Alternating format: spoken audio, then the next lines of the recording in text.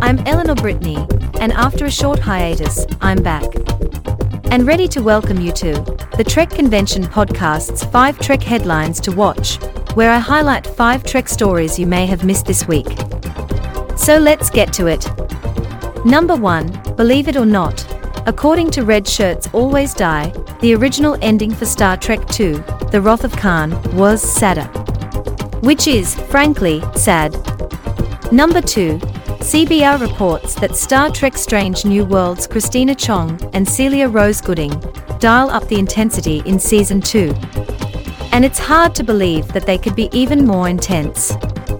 Number 3, the Movie Blog's recent article suggests that Star Trek Strange New Worlds Season 2 builds on its excellent approach to Trek.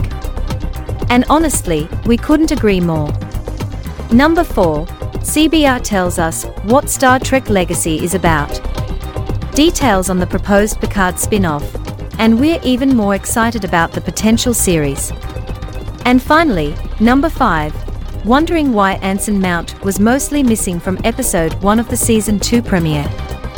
Screen Rant tells all, in the article, Captain Pike's absence from Strange New Worlds Season 2 premiere explained by Star Trek director.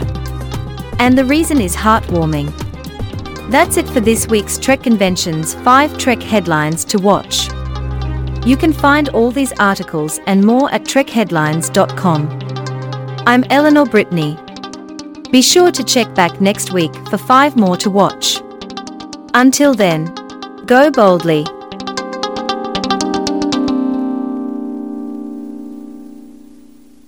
The Trek Convention podcast is brought to you in part by .com's A Go-Go.